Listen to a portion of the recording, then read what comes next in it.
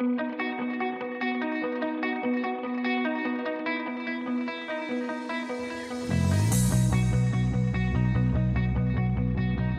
is The Breakfast Wrap with John Moore.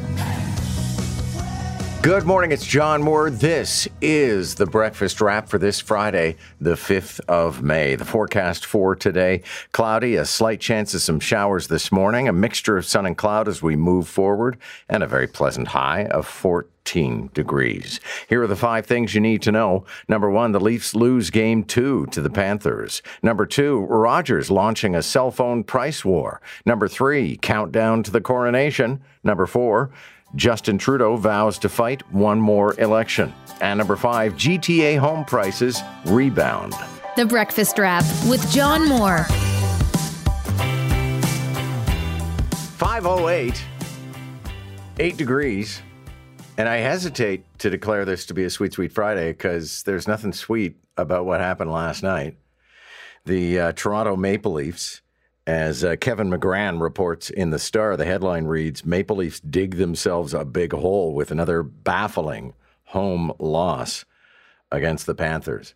And listen, I don't even hesitate to provide analysis. I have none. I will let those who understand these things weigh in, and I'll let you have whatever opinion you may have. Because it's a little early to go all Toronto on this. That's it. Show's over. That's it. The Leafs are disappointing us once again. However, it was a home game. Everybody was all hot-wired for things last night, and it didn't play out the way we want. And so now the Leafs are definitely going to have to struggle to stage a comeback. Let's listen in on a report that was filed by Mike Walker on Game 2. Leafs Nation had high hopes right up to the final seconds, but ended up walking away from Maple Leaf Square shocked and disappointed as the Florida Panthers pull off another big win to take a 2-0 series lead. A couple of defensive lapses and things turned south. They got their work cut out from, but Florida's a good team, and they got Game 3. Feeling pretty sad. Leafs in 6, baby! Like we could have played better, but it's okay. Second game, not over yet. Carport scores! The Leafs pounced on the Panthers early with a pair of goals in the first from Alexander Kerfoot and Ryan O'Reilly. Second comes Barkov, shooting, scores! But the Panthers would claw back, responding with 3 straight goals. From there, the Leafs unable to get the puck past Bobrovsky, falling 3-2. They had the chances. They were shooting. It's Bobrovsky. Yeah, he's crazy.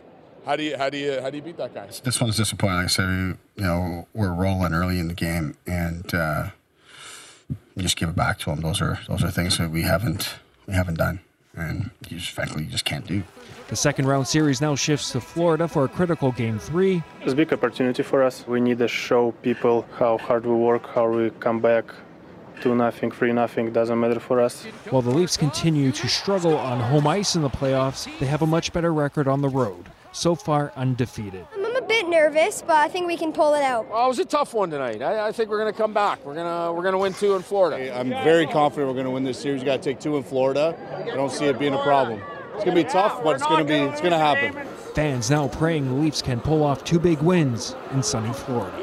Yeah, all right, so there's Mike Walker reporting, and clearly Toronto Maple Leafs fans nowhere near getting ready to prepare themselves for some level of disappointment. So we'll see how this plays out. It was interesting. I was reading some coverage yesterday, and there was a big push that when Toronto goes to Florida, that we would play a Saturday night game. And for whatever reason, officials in the NHL and in Florida and with the Panthers didn't want that to happen. I guess there's a competing sports event. Let's face it, we live and bleed hockey, and for the Americans, it's kind of an artisanal affair. So we're not going to have a Saturday night game. But we are off to Florida. We're doing the road thing, and there's a Sunday night game. And we will have full analysis on Monday morning. How's that? It's 5:11, and a new poll out today, and you can take polls for what they're worth, if they're worth anything. Viewpoints.ca corporation, the latest poll about the Toronto mayor's race, and it shows that Olivia Chow has a commanding lead, 32%. Mark Saunders comes in after her at 19%. Brad Bradford at 15%. Josh Matlow, 11%. Anna Bailau at 10%. And Mitzi Hunter, I cannot quite figure out Mitzi Hunter, I have to confess. She has to quit as an MPP in order to run for mayor. And I don't know what her strategy is, if she's just sort of in it as a placeholder and she's going to throw her support to somebody and then just, go back to the job that she has. I don't think she has any hope of winning the mayoralty. I find Olivia Chow's leading position, I guess it's name recognition. I'm not sure what it is, but somewhat perplexing. But this race is anybody's to win. I've spent an awful lot of time talking to friends who know way more about me than about the municipal landscape. And the real fear a lot of people have is we're going to have sort of an accidental mayor, that you'll go into the voting booth and say, okay, I'll tick this box, and I have no idea if this person has any hope of winning. And then somebody with 1% advantage over everybody else is going to end up becoming the mayor. However, I also suspect that as we count down to Election Day, June 26th, that some people are going to start dropping out because they'll just see the advantage of saying, okay, listen, I can't win this, but I'd like to support the person who will win this, and maybe I get a good committee assignment, or maybe I get to run for MP or MPP or whatever these people's plans are. But then you get into the real struggle, I think, is going to be on the left. And so does Matlow look at this and say, okay, not this time. I was going to run in 3 years anyway, so not this time. I go with Chow. And then Chow wins commandingly. And then, Josh Matlow gets to be deputy mayor or something exciting like that. Rogers, this is a really interesting story. We're going to talk about it in greater detail when we hook up with our friends at CP24 just moments from now for our morning segment called What Toronto's Talking About. But as you know, there's been some movement in the cell phone industry, and Rogers buying Freedom Mobile, and then Videotron purchasing, if I'm remembering everything correctly here. Anyway, Videotron moved in, became a bigger player, acquires more territory outside of Quebec. Rogers now has a fairly commanding portion of the pie. And Rogers has announced that it's going to be offering some new packages, which are cheaper. And, nothing says fun for cell phone users like the potential for a price war. And I choose my words very, very carefully because I suppose our own C-suite's like, okay, don't get everybody excited about the idea of a price war. You're listening to The Breakfast Wrap with John Moore.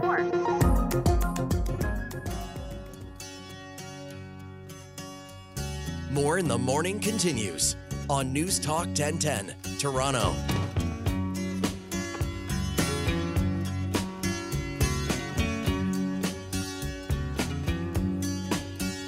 I can see her lying back in her satin dress in a room where you do what you don't confess. 5:37 on a Friday morning.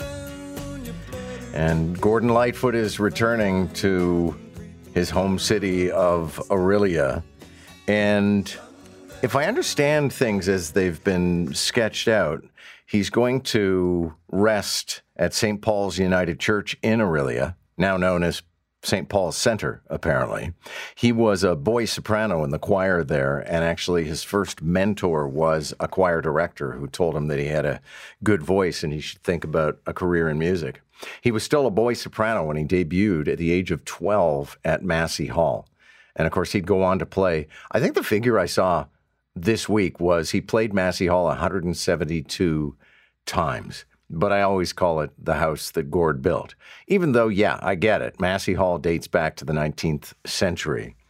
But when I was talking with Gordon Lightfoot and preparing our documentary special, which we're going to be rebroadcasting this weekend on the iHeartRadio network, I said, here's how I see the reopening of the renovated Massey Hall. And it's going to be, the house is going to go quiet, the lights are going to come down, and a pin spot, boom, it's going to come up. And they're going to say, ladies and gentlemen, Gordon Lightfoot. And it's going to be Gordon Lightfoot standing there with a guitar. And then he's going to start singing. And that is exactly how it happened. And incidentally, if you haven't seen the renovated Massey Hall, it's fantastic. One of the downsides of a lot of the houses of performance that were built, probably before about 1920, is their public areas are crap. And so, the renovations at Massey Hall have created all these different areas where you can gather and have a drink and where you can actually breathe. The Ed Mirvish Theater, for example, before and intermission is an absolute mob scene.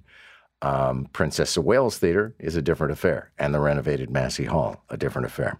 But back to paying tribute to Gordon Lightfoot. Have you had a Gordon Lightfoot tune in your head going round and round for the last couple of days? I realized this week that I could probably listen to the Canadian Railroad trilogy every day, once or twice, for the rest of my life, because it's absolutely spectacular. But there is just something so textured and rich about Gordon Lightfoot's lyrics and music that it's entirely forgivable since his passing if you have had one of or more of his tunes just going round and round and round in your head. But this final send-off will be happening on Sunday. And like I said, if I'm looking at the timeline, they're going to be welcoming people to come and walk past Gordon Lightfoot's casket at this St. Paul's Center in Orillia from 1 to 8 p.m.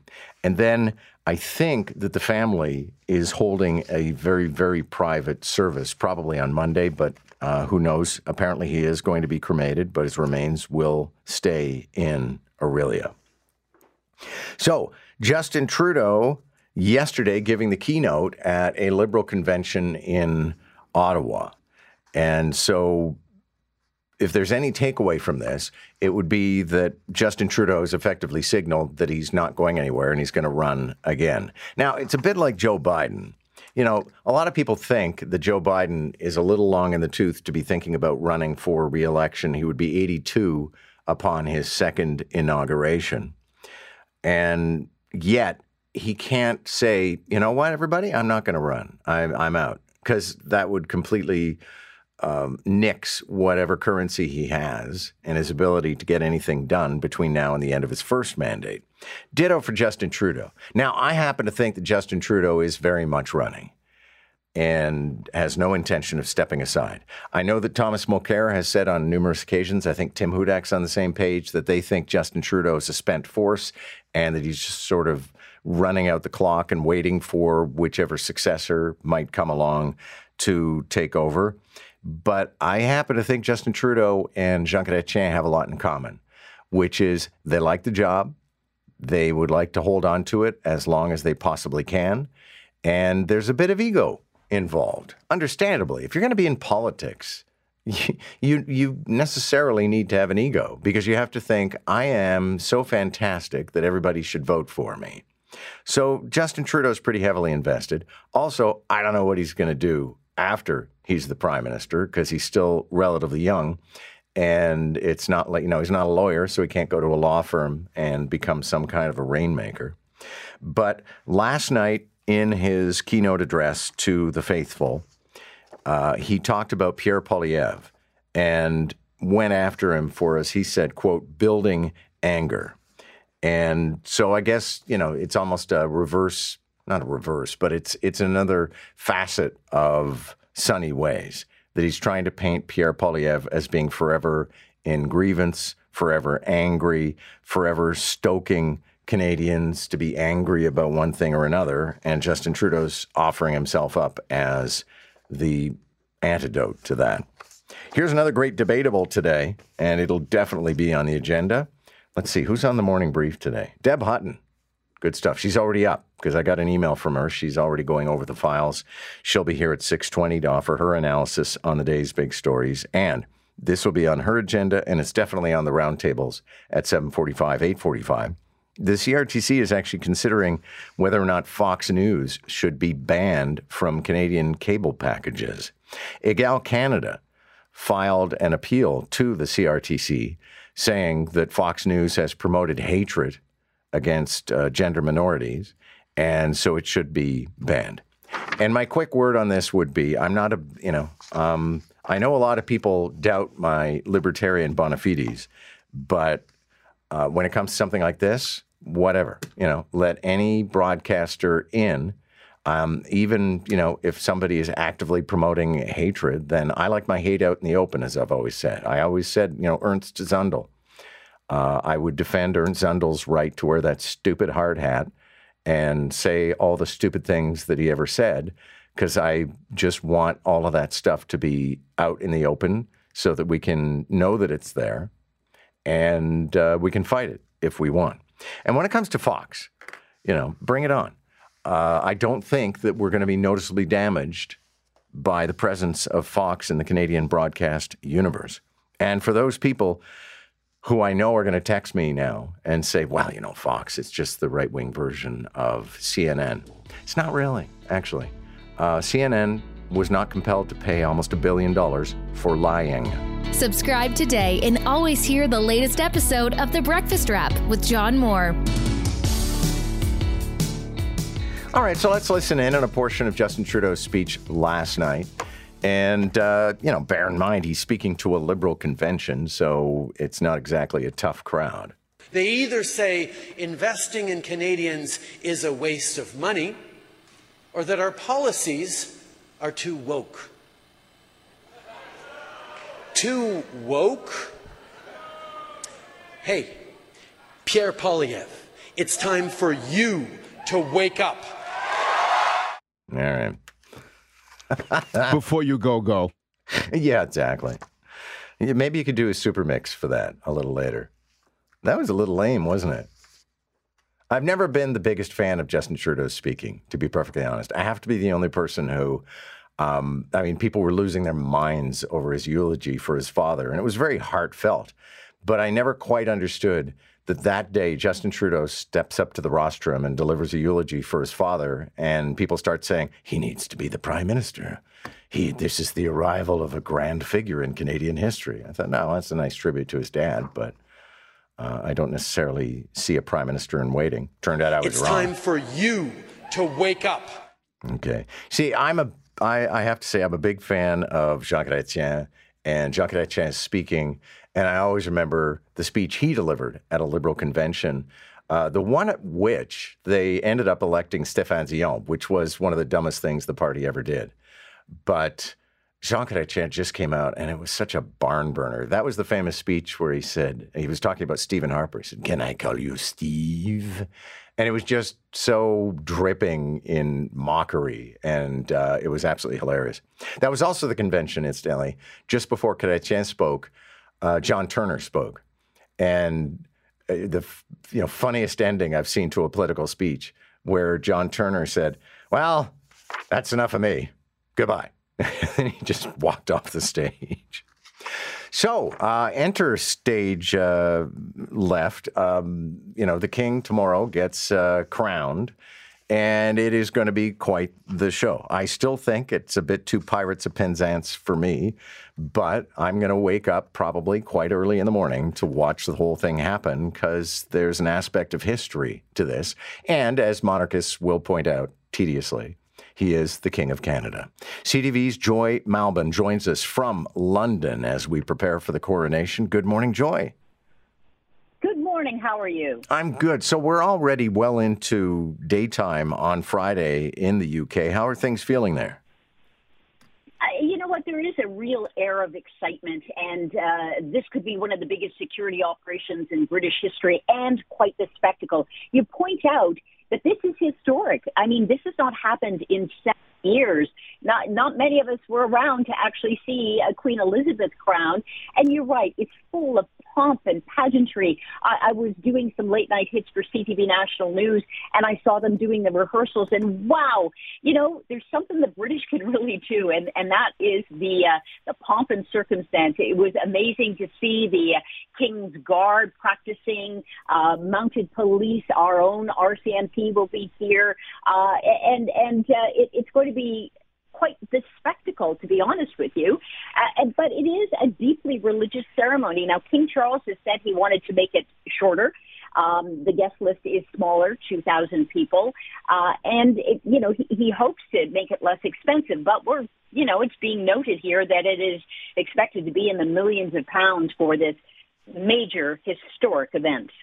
And of course, Joy, there's all these aspects of this. The crown jewels, the crown itself, have to be fetched from the Tower of London and then escorted to where Charles and Camilla are going to be crowned.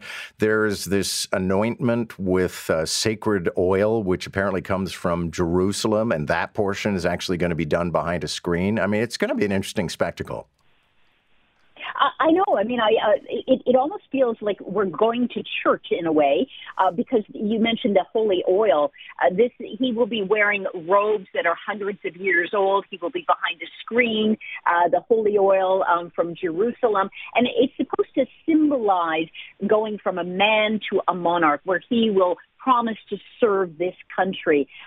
But you're right. I mean, the grandkids will be involved. They will be helping with these ancient robes, these golden robes. And just think about it. The parade through the National Mall in gold coaches and the Diamond Jubilee coaches and these crowns. Oh, my goodness. Prince Charles will be wearing Prince Edward's crown filled with semi-precious rubies and jewels. Queen Camilla, as we now call her, she will be wearing Queen Mary's crown. A bit of recycling going on. 2,200 diamonds. So it's going to be such an historic event. But, like all these royal events, it's not without controversy, that's for sure. We do expect protesters. People who say, look, the monarchy has no relevance anymore. We don't want a king. What we do want is, someone we can elect. We want a democracy. So they will be out. But, with this massive police presence, they will make sure that the protests are controlled and peaceful. Joy, thanks so much. Good to have you. Enjoy the show. Keep calm and carry on. Joy Malbon, CTV national correspondent who is in London. The Queen was crowned in 1953. Her father died in 1952, but they waited to crown her. And an aspect of that was that the mother of the previous king, if I'm remembering all this correctly, was ailing. And she said to Queen Elizabeth, so this would be Queen Elizabeth's grandmother, because the Queen Mother lived until like 2003. So her grandmother said, if I die, do not change the coronation. I don't want you to go into mourning. I don't want you to be crowned or, wearing black. I don't want you to delay the coronation. And sure enough, she died shortly before the coronation ceremony. And then there's a personal aspect for my family in all of this, is that my parents had decided to get married in June of 1953. And that whole thing, I guess it's a bit like these people on the weekend who ended up having to turn on the hockey game at their weddings. My parents were their wedding was a bit eclipsed by the fact that the Queen was being crowned. It's 5:54. We'll hear more about the coronation from our royal correspondent at 6:35 this morning. And incidentally, if you ever hear, like our conversation with Joy Malbon right there, something that you'd like to hear more of or you want to share with somebody else, every hour of our show is a standalone podcast. So you can download any hour or all of them, if you just want to revel in it, you can do so at newstalk1010.com or iHeartRadio as well. That's The Breakfast Wrap. Thanks a lot for listening. My name is John Moore. I hope we'll talk again soon. You've been listening to The Breakfast Wrap with John Moore. Don't forget to subscribe and get the latest episode from wherever you get your podcasts. And listen weekday mornings from 5 to 9 on News Talk 1010.